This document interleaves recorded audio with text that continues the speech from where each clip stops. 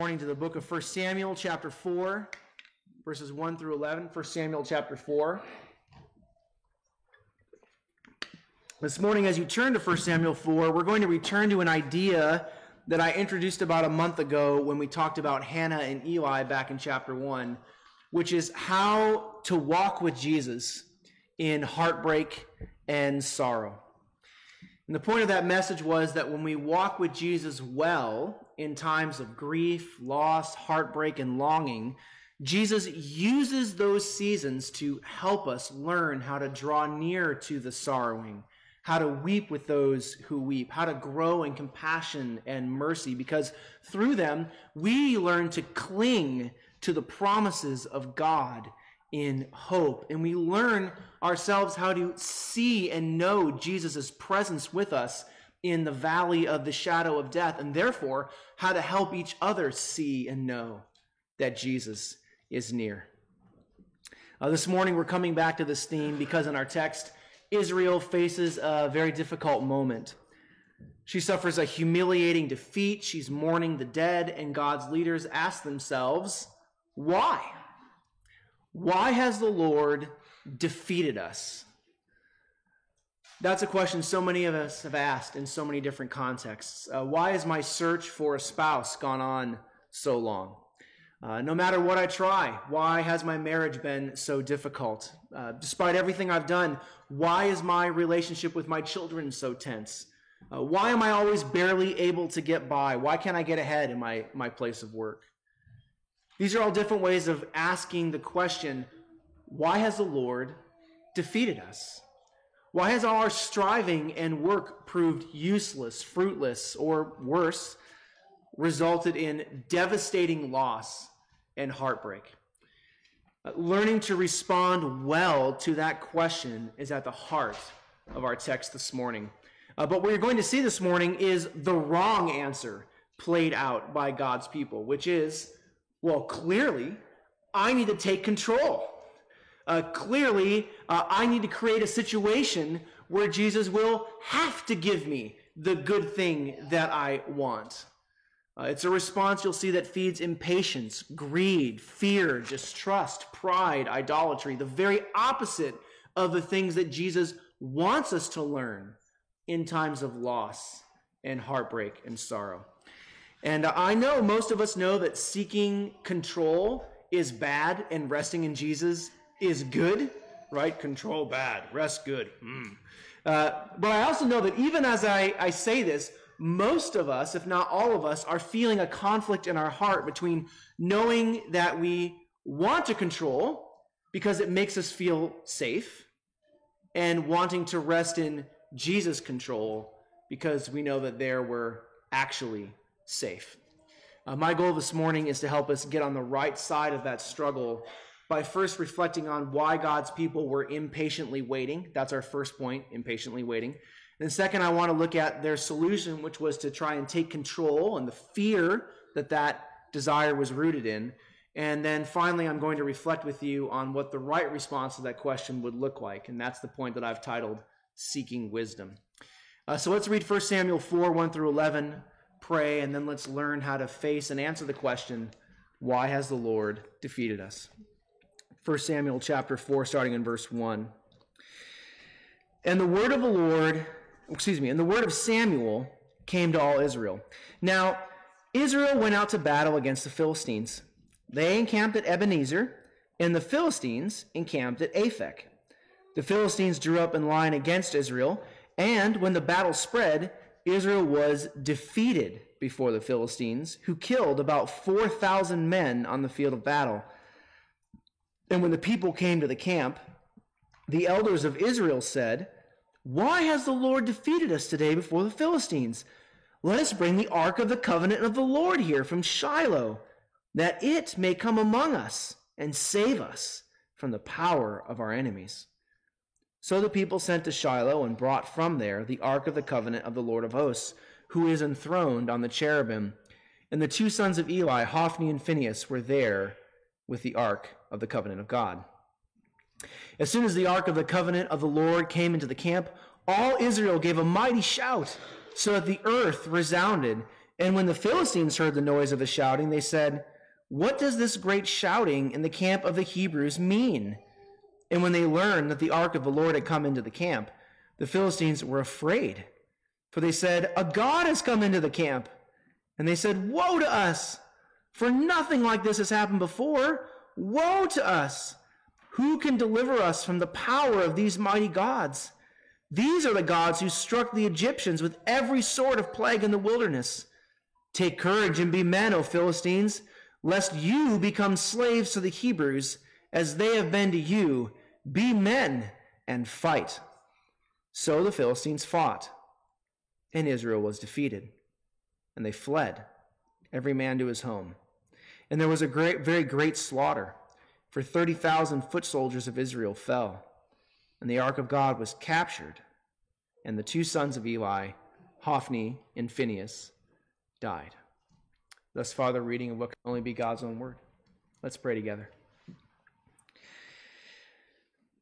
Father, as we come this morning to reflect and to hear your word, we come mindful that your word is life, that it is light, that it is instruction. And Lord, we want all of these things for ourselves and for our neighbors. Lord, we want to be brought alive by your word. We want to see our lives in you and how to walk by your word. We want to be instructed in how we should go. But Lord, we know that if your Spirit does not bless your word, it will not do these things for us. And so, Lord, we ask that in your mercy, your Spirit would give us ears to hear, minds to understand, and hearts to believe your word.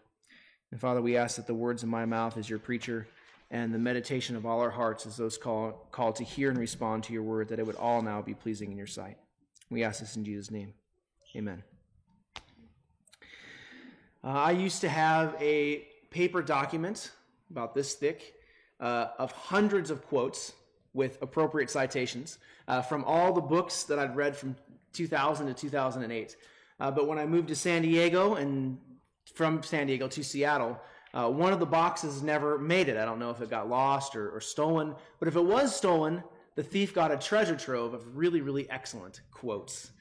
On that document somewhere is a quote from Charles Spurgeon, who said basically, "If the Lord had told me I had 5 years to preach the gospel, I would spend 3 years studying."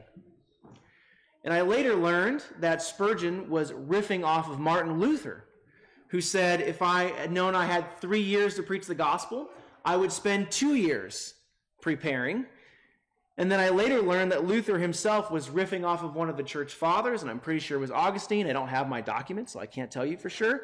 But he said something like, if I was told I had 10 years to minister, I would spend 8 in study and prayer and contemplation. I wish I could tell you those quotes exactly and where they are. Like I said, the document's gone, and I'm not going to put the work in to reproduce that.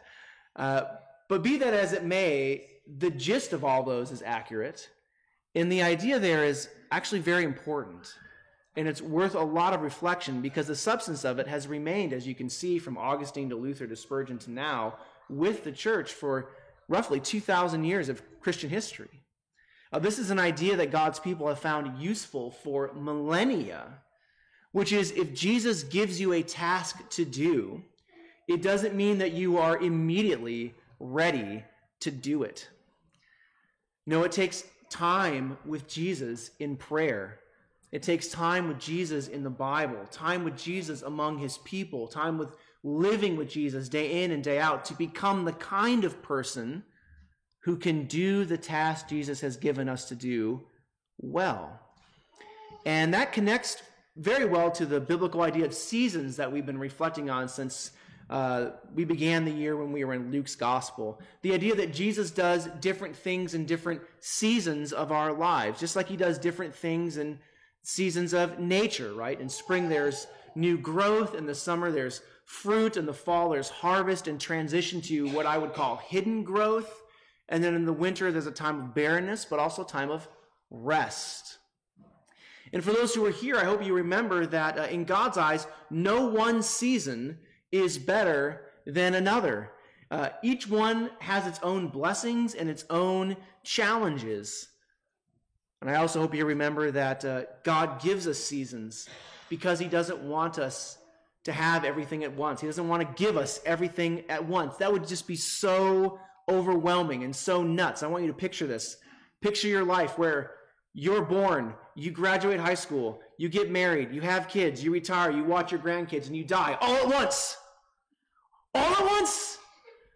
Can you imagine that process without years intervening between them, decades intervening between them, and then seasons within those years where you grow and develop and mature and change and learn? I mean, that would be such a terrible way to live if that was the case. Thank God that he loves us enough that he doesn't make us live our lives that way. No, instead he gives us stages in life. He gives us seasons in life, years to grow so that we can progress and mature, even heal in ways that are actually beneficial for us. Why am I talking about seasons here? Because there's a bigger context to this battle. At the end of verse 1, we're told that Israel is encamped at Ebenezer and the Philistines at Aphek. And Aphek is actually an important place at this time in Israel's life, because back in Joshua chapter 3, God tells Joshua, you're old. Actually, he says, you're very old. Can you imagine God coming to you and saying, you're a very old man, Joshua? But that's what he says. He says, Joshua, you're very old, and there's still a lot of the promised land that I have yet to give to Israel. And then God lists off a bunch of areas, including Aphek, that is the case. And then God says, I want you to go ahead, I want you to allot these areas to Israel, but do not try to take them.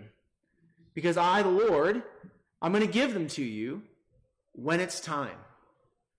And you can see here, God is setting up a season of waiting in Israel's life. Jesus told Joshua, I've given you a lot already, but I've not given you everything yet. I'm going to give you everything, but not yet. And when you get it, it's going to be me that gives it to you, and it's going to be in my timing. It's not going to be in your timing. And the reason for this, if you read through Joshua, isn't because Jesus is being a jerk and is just saying, I have the power, so I'm going to exercise it however I want. No, he knows that Israel isn't ready to have all of it yet. She needs more seasoning. She needs to walk with God in blessing and learn how to handle that well, like we talked about. She needs to walk with God in sorrow and waiting, as we've been talking about and are talking about, and learn how to handle that well. Israel needs to learn how to develop in her relationship with Jesus. She needs to learn how to pray in different seasons and in different times, how to listen, how to love, how to be generous, how to be faithful, how to be merciful, how to rest, how to work, when to rest, when to work. She needs to learn how to handle power with humility and with kindness. She needs to learn how to reject the idols of political power and military strength by trusting in Jesus' plan and in his presence and in his help. And given the distance between Joshua and our passage, which is hundreds of years, and also given the shape of Deuteronomy, which I'm not going to go in now. If you were here for that sermon series years ago, maybe you'll remember. Maybe this will make sense. I think we can also say that one of the things God wants Israel to learn is how to pass those lessons, how to pass those skills on to future generations, to pass them on to their children and their grandchildren and their great-grandchildren. Because it takes time to grow into that kind of person and into that kind of people and to have that kind of culture that feeds and sustains and upholds it. It takes intentionality. It takes good discipleship. It takes good catechesis, which is the instruction in the faith and the contents of the faith, what we believe, and in the life of faith, how to live it out. It takes prayer. It takes the word. It takes living with Jesus and seeking his face through daily ups and downs to get there. And it takes time to pass that wisdom and to pass those skills on to our children and our grandchildren and to our visitors and our new members. And that's why God told Joshua about Aphek and places like it, not yet. You should allot it. I'm promising it to you. But my people need to mature so that they'll be ready when I give them all of it. Now back to our passage in verse 1 of chapter 4. We're told that the word of Samuel, who we know is established as Jesus' prophet, we looked at that last week, came to all Israel. So for the first time in a long time, God is speaking again. He's coming in power again. And Israel's response to this word, which is a response of immaturity and impetuousness, which is say childishness, is to say, great, let's finally go get what's ours. And I'm belaboring this point because it's important. That response shows us that Israel hadn't yet matured. And as we reflect on this, I think about us today, and I think about how we hear God's promises, when we hear God's promises, or even when we just see good things that God has for us, not things that God has promised specifically, but just good things that his grace makes available generally to everybody. What's the first thing that we want to do when we hear the promises and we see the good things?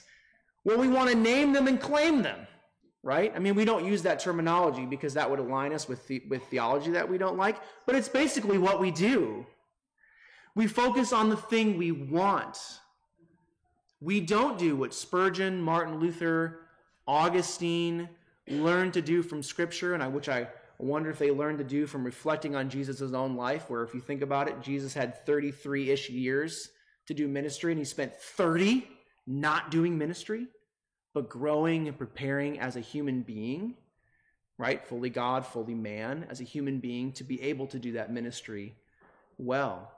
We don't do what Luther and Spurgeon and Augustine did, which is ask, well, what kind of person do I need to be to have this thing and to use it well for Jesus?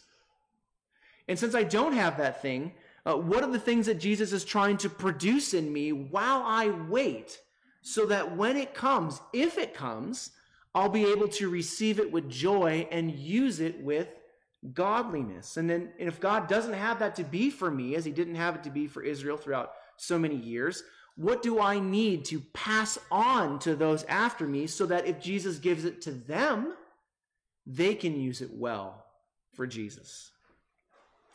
But as we talked about a few weeks ago, Israel wasn't taught to ask those kinds of questions. Remember, she's still in the time of Judges, which was a time of impetuous actions, violent responses, poor catechesis. It was a time of failed and broken discipleship, where God's people weren't taught to take time to grow, to take time to pray, to take time to study and think, to wait and learn how to wait with patience. And so instead of receiving God's word and praying and waiting, instead of saying, okay, God is speaking, now is the time to listen, now is the time to pray and reflect, to ask Jesus what we need to mature in so that we can be the kind of people who can handle his gifts well. Instead, Israel goes off to war so that she can take what she wants.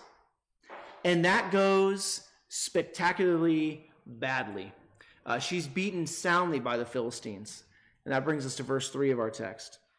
So in verse 3, the people of Israel, those who were there at the battle, they come into the camp where the leaders of Israel are. And the elders see the people, right? And I imagine they see the people heartbroken and angry. They certainly didn't come into the camp rejoicing and glad, right? They just suffered a huge defeat. So at least heartbroken, I imagine also angry. But because at this point in time, the elders of Israel are not spiritually and emotionally mature people, because they have not learned how to handle grief, loss, and sorrow in their own life in a spiritually and emotionally mature way, with prayerful mourning, corporate grieving, because they haven't learned how to face criticism from others with humble listening, or face anger with gentleness, or tears with compassion, because they haven't learned how to take responsibility for their own decisions with the confidence that can only come from having drilled deeply into the well of Christ's grace and found your worth in Jesus' welcome and love.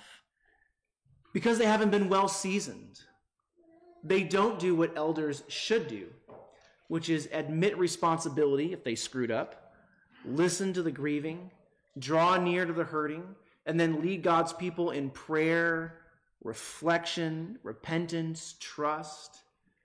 Instead, they asked a question which we talked about at the very beginning: Why has the Lord defeated us today before the Philistines? Now, I want you to notice that while that question itself is great, and it gets asked at a number of important times in Israel's life, including Joshua's life, when Israel was similarly defeated, they don't do what is done the other times it's asked, which is they don't actually direct that question to Jesus. They don't say, why has the Lord defeated us? Let's pray and ask him.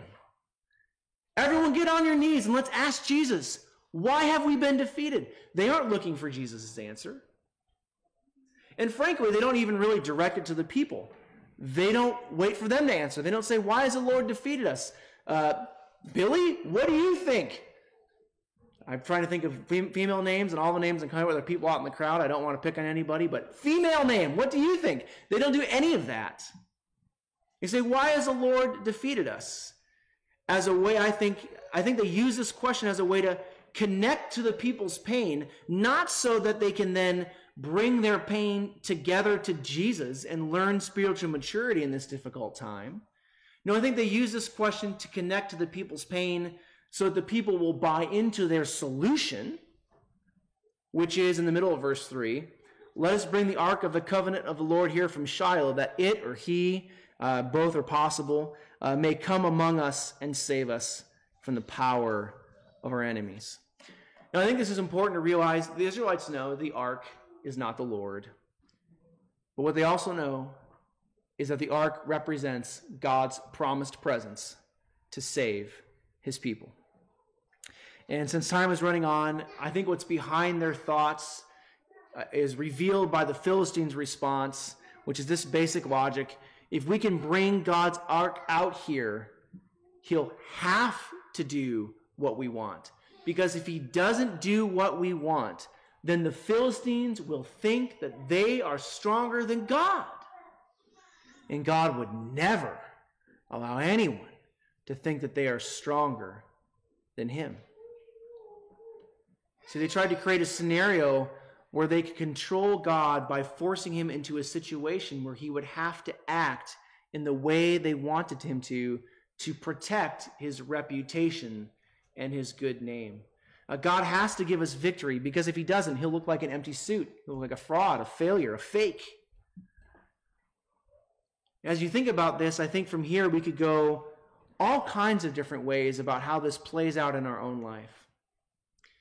I think we could talk about how we try to control God by manipulating him, how we withhold our tithes from God, or withhold our service from God, withhold our worship from Jesus until he gives us what he wants. You know what, Jesus, I really want a good job, a good wife, a good husband, a good children, good parents, good food, whatever it is. And I'm not getting it. So you know what? I'm not going to give until you give it to me. Because if you don't give it to me, then that will prove that you're not really real. Right? We can try to manipulate God. We could also talk about all the good things that God's promised, or just, again, good things that are good that he hasn't promised, but his grace is just generally made available. That would be such a blessing to have. But instead of saying to ourselves, I'm going to use this time of waiting to learn how to patiently walk with Jesus and drill deeply into the well of Christ's grace, we'll say instead, God, if you loved me, you would do this. We could talk about the different kinds of relationships where we want to force God to give us what we want right now, our children's spiritual and emotional maturity, or our parents, or our spouses, or our bosses, or our friends, right? We try to rush God's timetable. Or we could talk about our desire to manipulate. We could talk about our desire to rush. We could talk about our distrust. But what I want to ask more right now, having sort of just raised that generally, is ask a general question of why? Why do we do those things? Why did Israel bring the ark here into the battle? What motivates that desire to control God, to give us what we want when we want it? And the answer is fear. We're afraid. We're afraid of loss. We're afraid of the pain involved in waiting. We're afraid that Jesus won't act in time for us to enjoy it the way we want to. Like Abraham, who did not get to enjoy the promised land. We don't want to be like Abraham. I don't want to wait. I want it all now. Isn't the purpose of Abraham being Abraham that I'm not Abraham and I get everything and he doesn't, right? The root of our desire to control is fear. And you can see that fear in the Philistines' reaction in verses 7 through 9. The Philistines hear that the ark has come into Israel's camp. They freak out because gods, in quote, have come into Israel's camp. They cry out, "Woe to us! We're gonna die!" But they don't run away.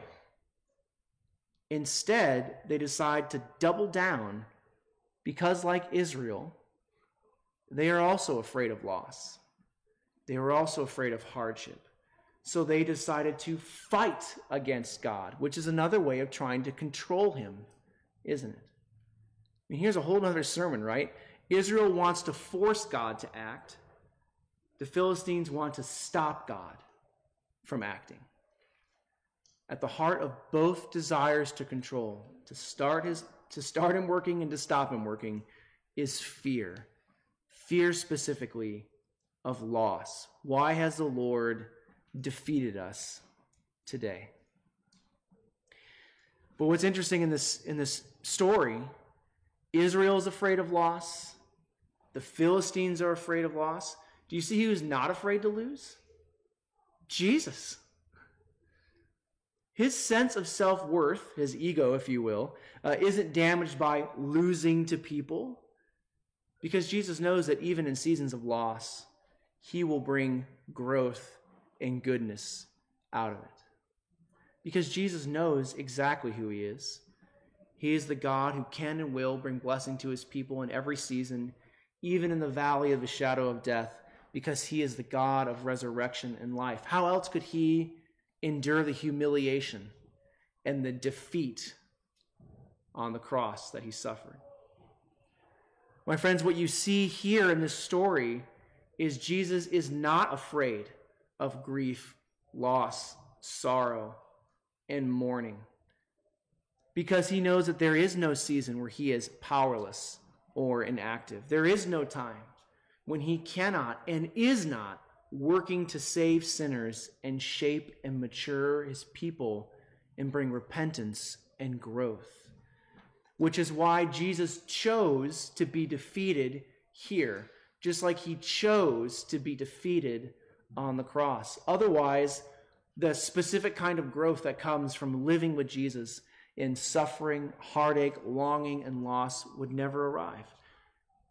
See, what Jesus is saying here in these events is, look, you guys want the life of summer, but I'm not through teaching you the lessons of winter. I haven't even taught you the lessons of spring yet, and I'm not going to fast forward through them. That would be bad for you.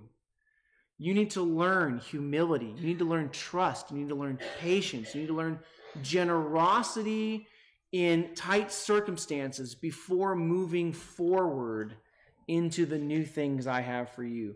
You need these years of seasoning if good ministry is going to happen in the future. And in that light, let me just close with a brief reflection on what a better response to the question, why did the Lord allow us to be defeated, would look like. It looks like seeking wisdom, which is, biblically speaking, the skill of living well with God in all the seasons and situations and areas of life. That's what wisdom is. Wisdom is a skill. It is the skill of living well with God in all areas and situations of life. That's what wisdom is, biblically speaking. It's not Gnostic knowledge. It's not secret, axioms. It's not Yoda speaking backwards. Teach you I will. Right? It's none of that. It is the skill of living well with God in all areas and situations in life. So how do you practice the skill of wisdom when you face the question, why has the Lord defeated us? Well, first, this is what wisdom does. First, you mourn with Jesus. You take your sadness to him. You take your frustration to him. You grieve in his presence by yourself and with other people. No one grieves well alone. We were not created to do that. You go to Jesus and you are sad and you cry out and you pray and you grieve, sometimes with words, sometimes just with emotions.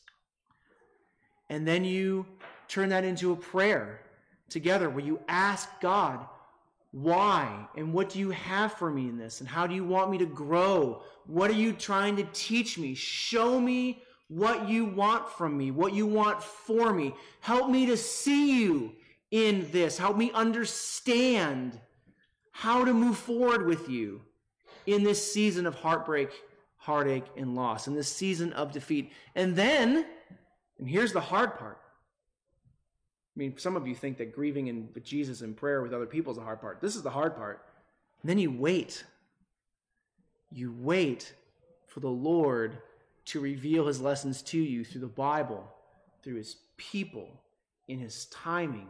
You wait for Jesus to work. You wait for him to act. You wait for him to bring what he needs to bring into your life.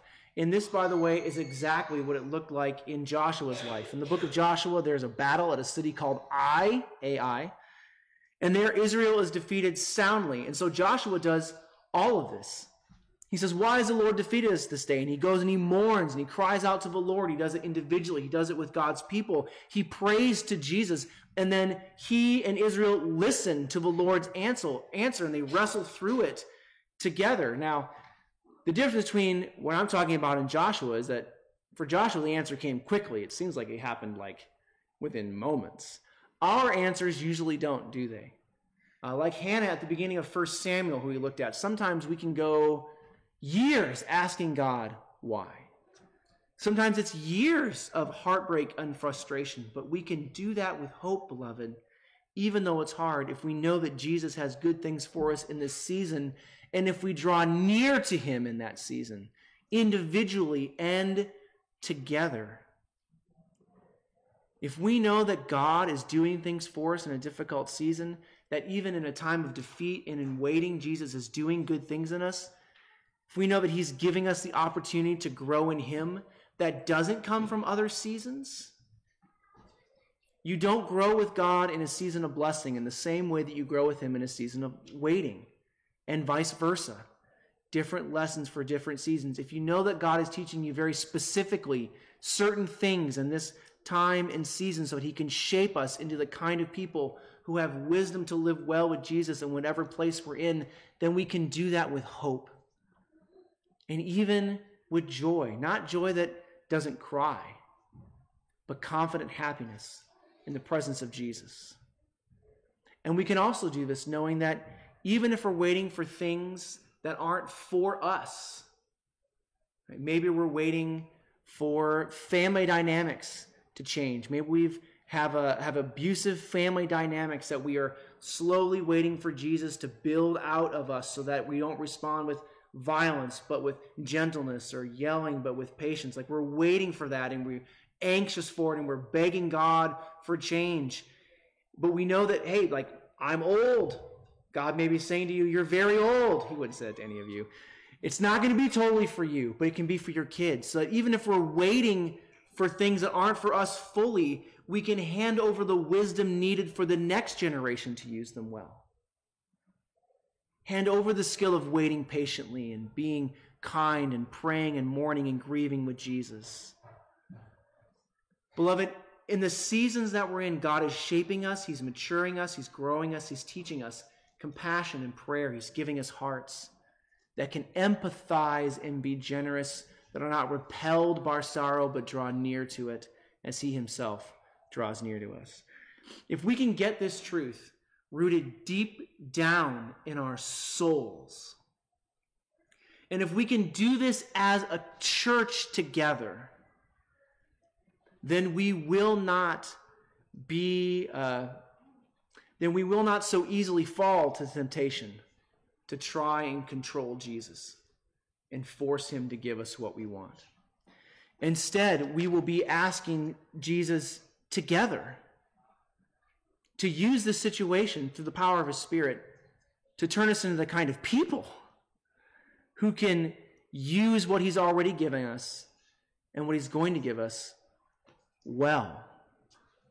We'll be the kind of people who can wait and rest in the timing of Christ. We'll be the kind of people who can join with Augustine, Luther, and Spurgeon and Jesus, who said, I have 10 years of ministry. I'd like to spend 8 years waiting so that through prayer, Bible reading, thinking, and living with God's people, I can be the kind of person who will use it well and practice wisdom well for Jesus. That's what I want for me. It's what I want for us.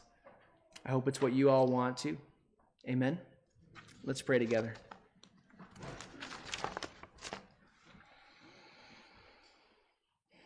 Father, help us. Help us to walk well with you. Help us when we're in seasons of grief, loss, and sorrow to mourn with you, to pray to you, to rest in you, and to wait on you, and to do this individually and together so that as a body we can grow and mature and experience the fruit of the Spirit in our lives.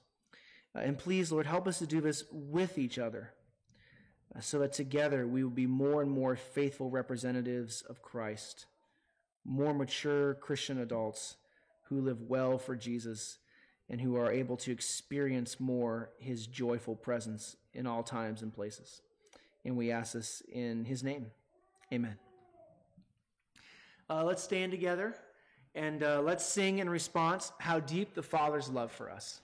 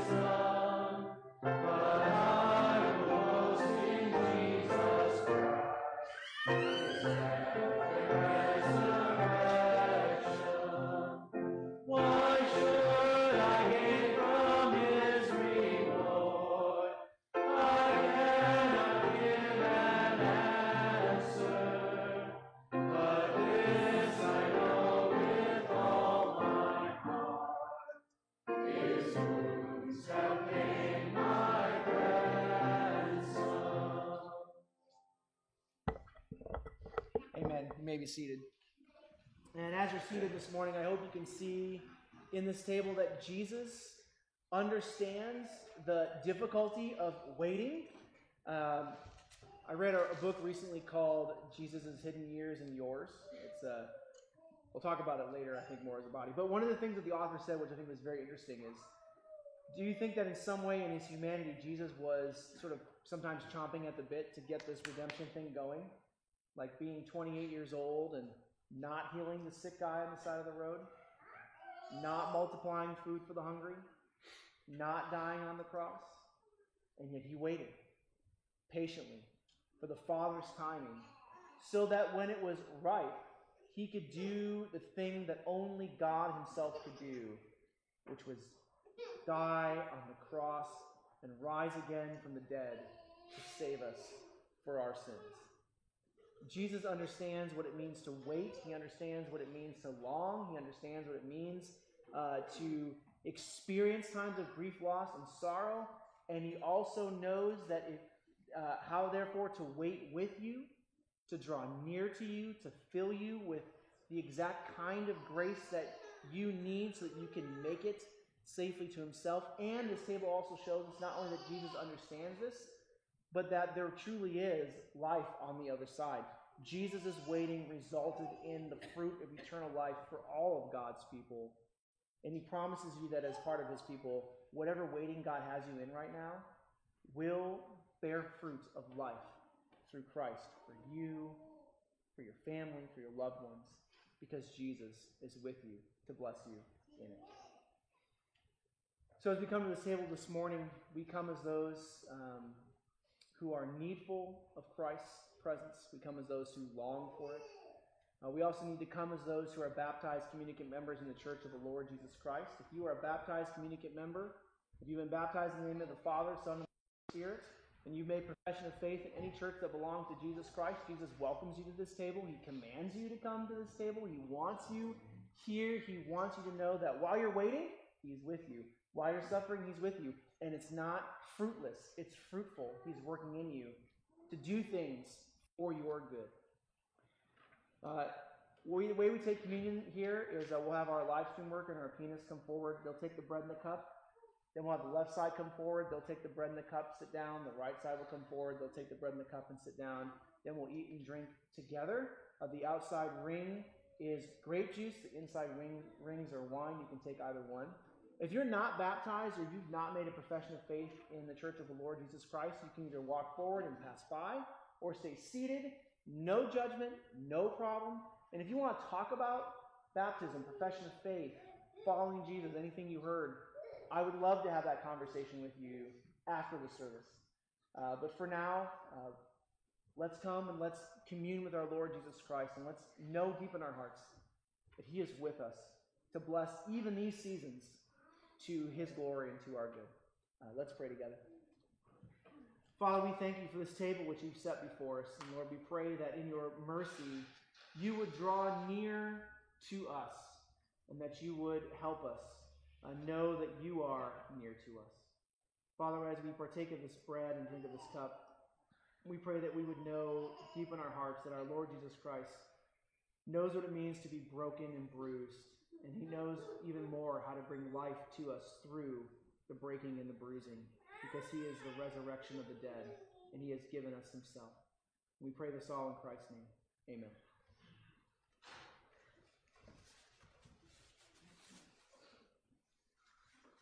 On the night he was betrayed, our Lord Jesus Christ.